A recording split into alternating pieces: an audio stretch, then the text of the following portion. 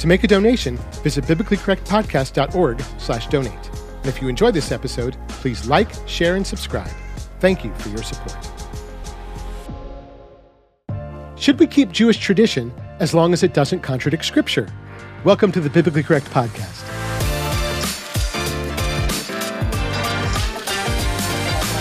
Shalom, y'all. This is the Biblically Correct Podcast, teaching biblical correctness in a biblically incorrect world. My name is Kevin Jeffrey. I'm a Jewish follower of the Messiah Yeshua, Jesus, and I love teaching the Scriptures. So as you know, I view Scripture as our sole authority where it comes to God telling us what He wants us to believe and do. And naturally, that includes Torah keeping and observing the feasts and so forth.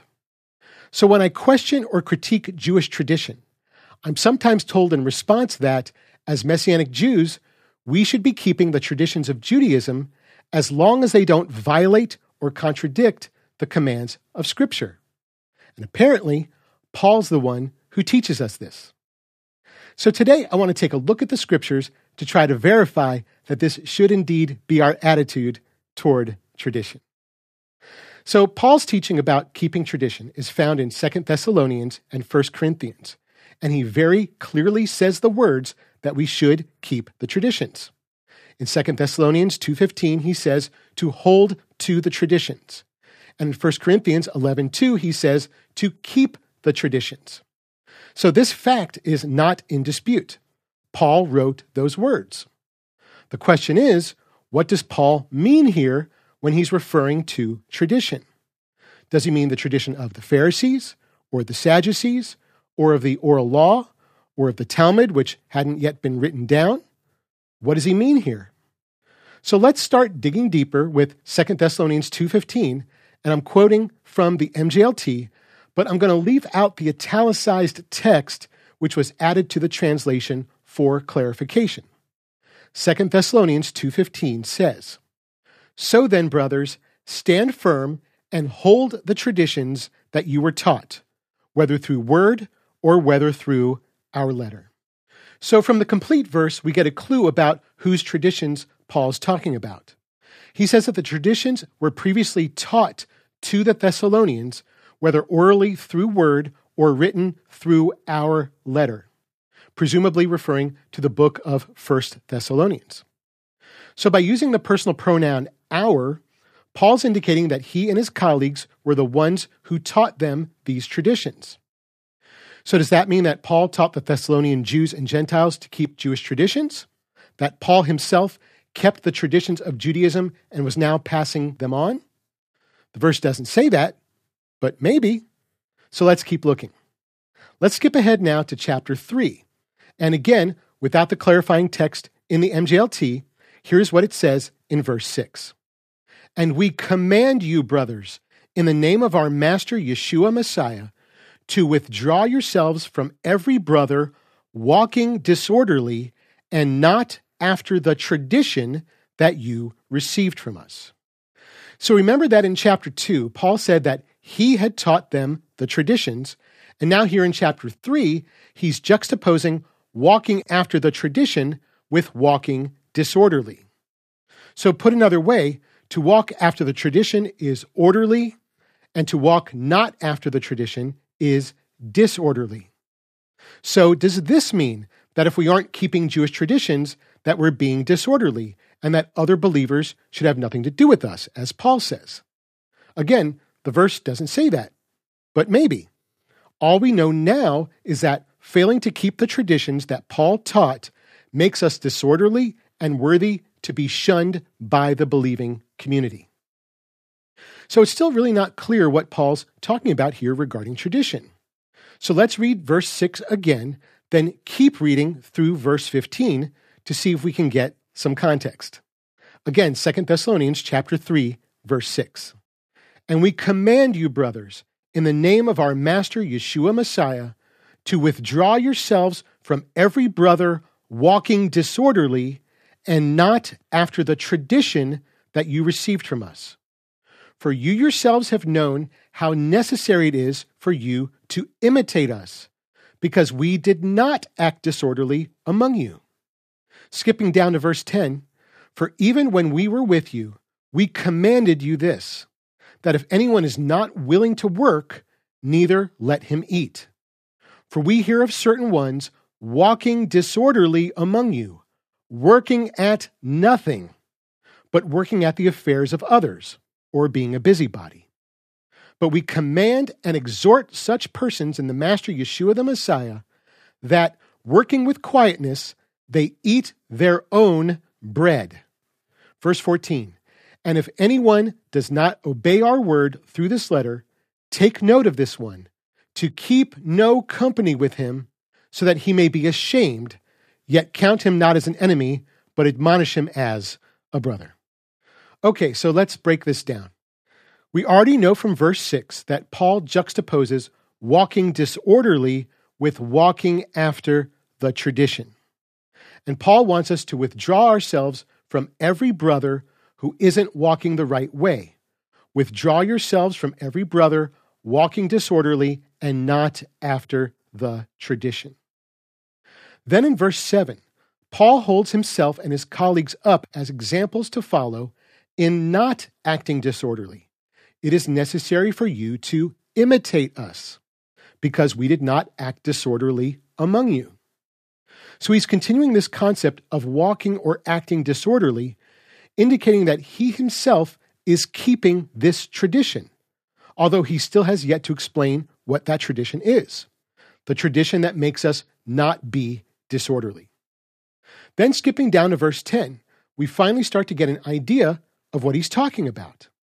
He says, we command you this, that if anyone is not willing to work, neither let him eat. Now remember, in verse 6, he said, we command you to withdraw yourselves from those walking disorderly.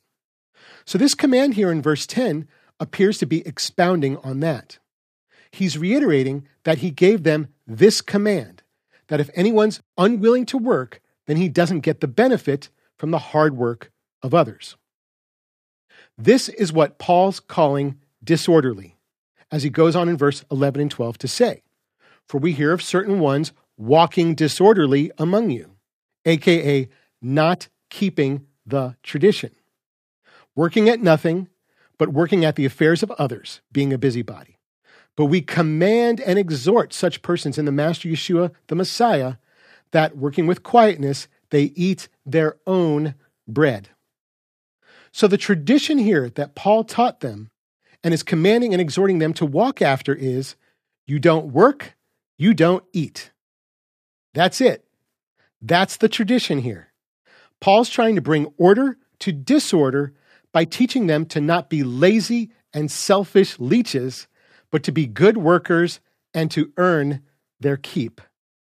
And if there were any doubt that this was the tradition he was referring to in verse 6, he restates what he said about withdraw yourselves from every brother walking not after the tradition by saying in verse 14, if anyone does not obey our word to work and eat his own bread, keep no company with him.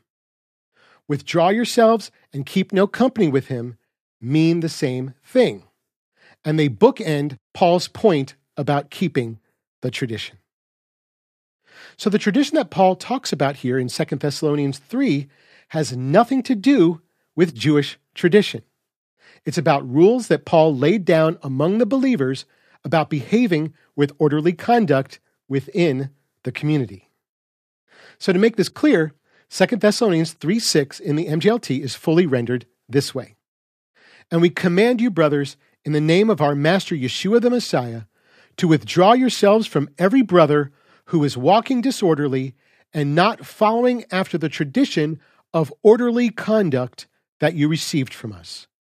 And with this clear understanding now of how Paul's using the word tradition, we can also revisit chapter 2, verse 15.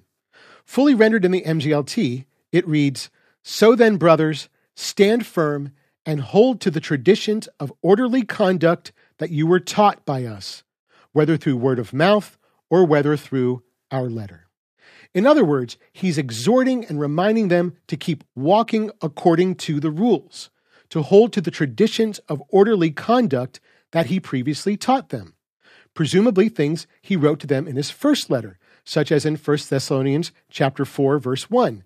It is necessary for you to walk and to please God, even as you do walk. Or chapter 4, verses 3 and 4.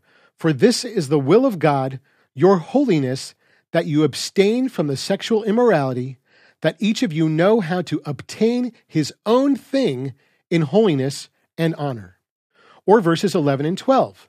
And also to make it your aim to live a quiet life and to tend to your own things and to work with your own hands as we commanded you, so that you may walk respectably toward those outside and may have lack of nothing. Paul even foreshadows what he teaches them in his second letter when he writes in 1 Thessalonians chapter 5, verses 13 and 14, "Be at peace among yourselves, and we exhort you, brothers, admonish the disorderly."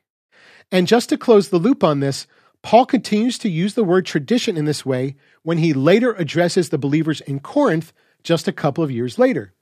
1 Corinthians chapter 10, verses 31 through 11:2 say, "Whether then you eat or drink or do anything, do it all to the glory of God. Become offenseless, both to Yehudim and Greeks, and to the called forth of God, as I also in all things please all, not seeking my own profit, but that of many, so that they may be saved. Become imitators of me, as I also am of Messiah. And I commend you that in all things you remember me, and that you keep the traditions of orderly conduct as I delivered them to you. Become offenseless toward others. Seek not your own profit. Imitate me, whether you eat or drink or do anything." These are the kinds of traditions that Paul wanted the believers to keep, ways of behavior that exemplify and promote righteous and orderly conduct and harmony both within and outside the community. So when Paul says to keep and hold to the traditions, he's speaking about rules for orderly conduct, not the traditions of Judaism. So if there's no biblical evidence that Paul taught the believers to keep Jewish tradition, does he ever even express an opinion about it that could inform our attitude? Well, the only place he mentions Jewish tradition is in the book of Galatians, and it's not exactly a glowing recommendation. Here he speaks about his time in Judaism in the past tense and juxtaposes it with his current behavior in Messiah. Galatians 1:13 through 16 says, "For you heard of my behavior at one time in Judaism, that I was exceedingly persecuting the called forth of God and destroying her, and that I was also advancing in Judaism above many equals in age in my own ancestry, being more abundantly zealous for my father's traditions, for Jewish tradition. But when God was well pleased to reveal his Son in me, I would proclaim good news of him among the Goyim." So Paul talks about previously being in Judaism at one time, that he was advancing in it and being more abundantly zealous for my father's traditions, not Torah, but Jewish tradition. That was how things used to be for him.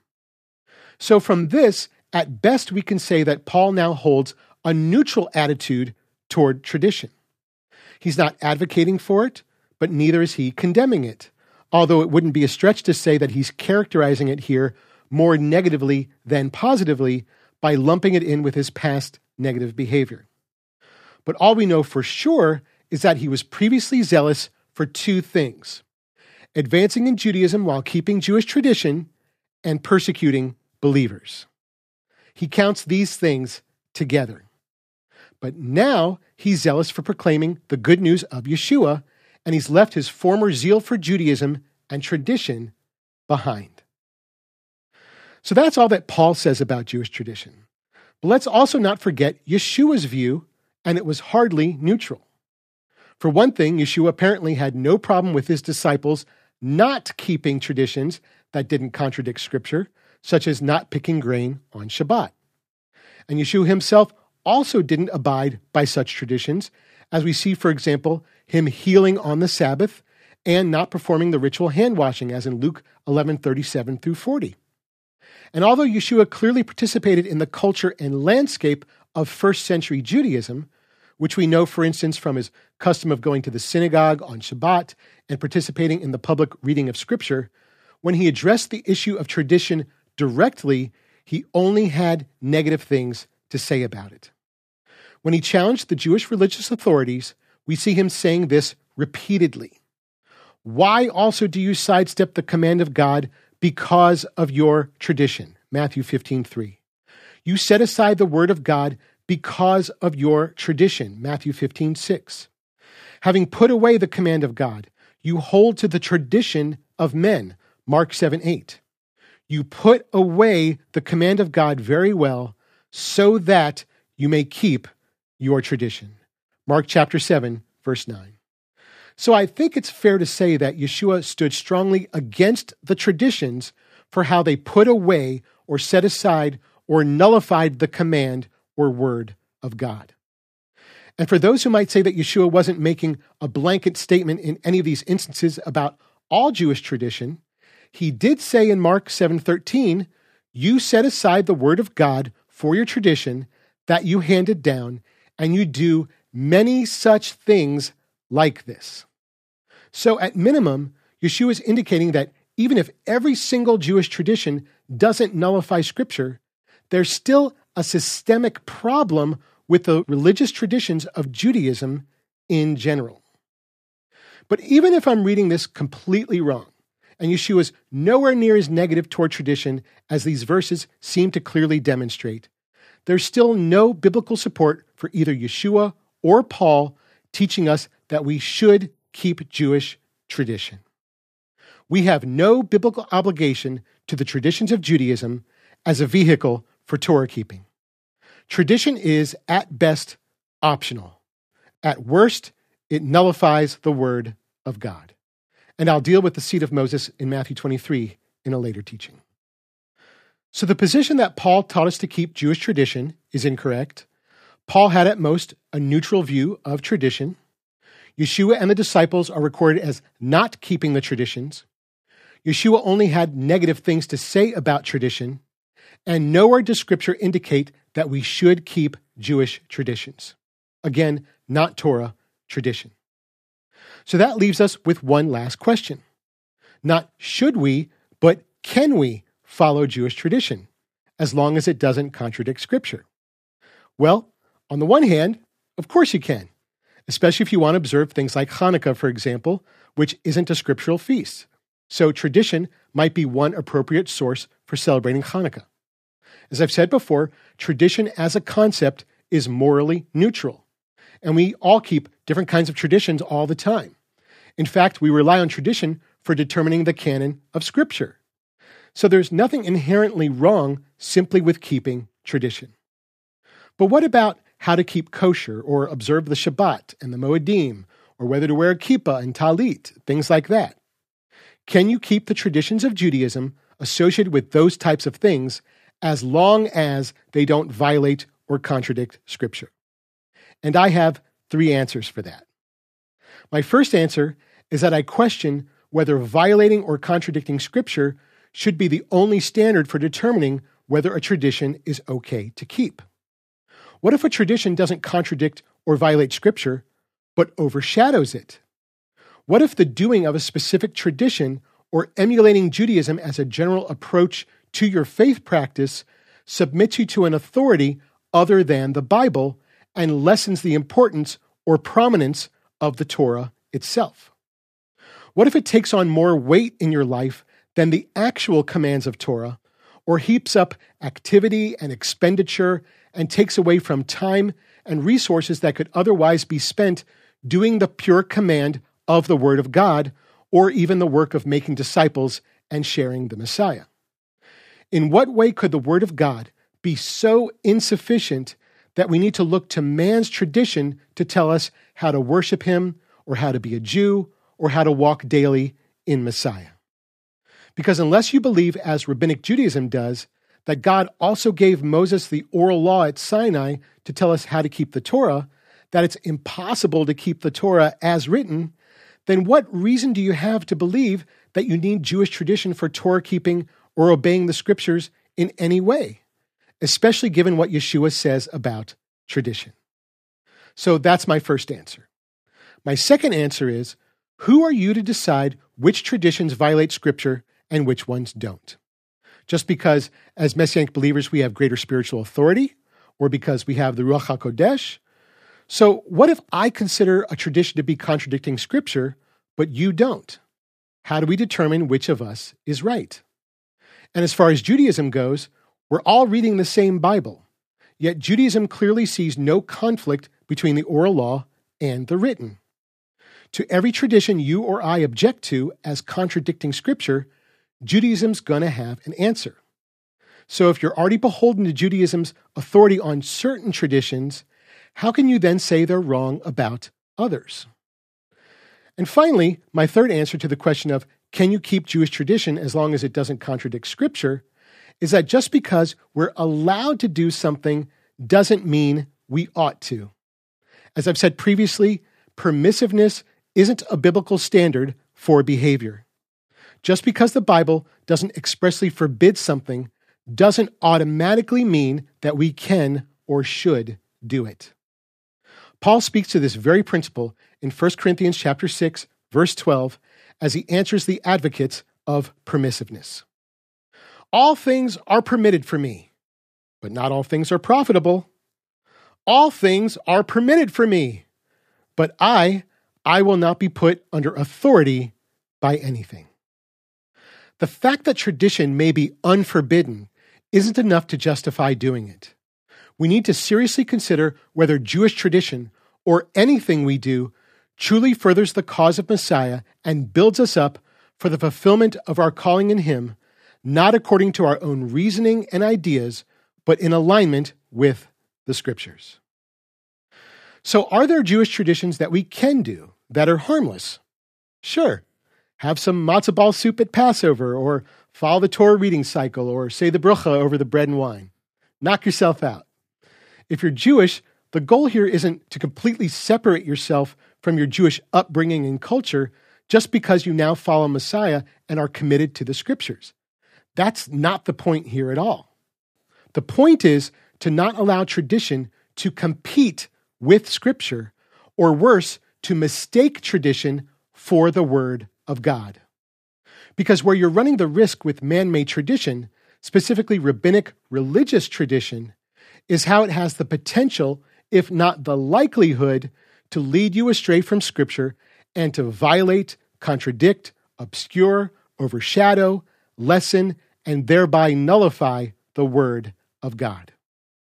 And if you object to even reconsidering how you've embedded rabbinic Judaism into your faith practice, I would challenge you to consider why tradition is so important to you. Why are you holding on to it so strongly? Because this isn't about being anti-Jewish or anti-Judaism or even anti-tradition. It's about being for the Scriptures and not allowing anything to take precedence or share its focus in our lives. Contrary to popular belief, Jewish tradition isn't necessary for keeping the Torah or emulating Yeshua or expressing biblical Jewishness. So don't be zealous for it. Be zealous for the Word of God. Don't keep tradition because you think you have to, or just because you have the freedom to do it. But set your heart and hands on keeping the Scriptures first, and you might be surprised to find you don't need man's tradition so much after all. Thanks for joining me for this episode of the Biblically Correct Podcast. If you like this episode and want to see us make more, then we need your help. Visit our website at biblicallycorrectpodcast.org to support the work of Perfect Word Ministries and MJMI with your much-needed donations. And of course, don't forget to like, share, comment, subscribe, and ring the bell to receive notifications whenever a new episode is posted. If you have any questions about this teaching, or if there are any other topics you'd like to see me cover, leave me a comment or shoot me an email at kevin@perfectword.org. That's kevin@perfectword.org.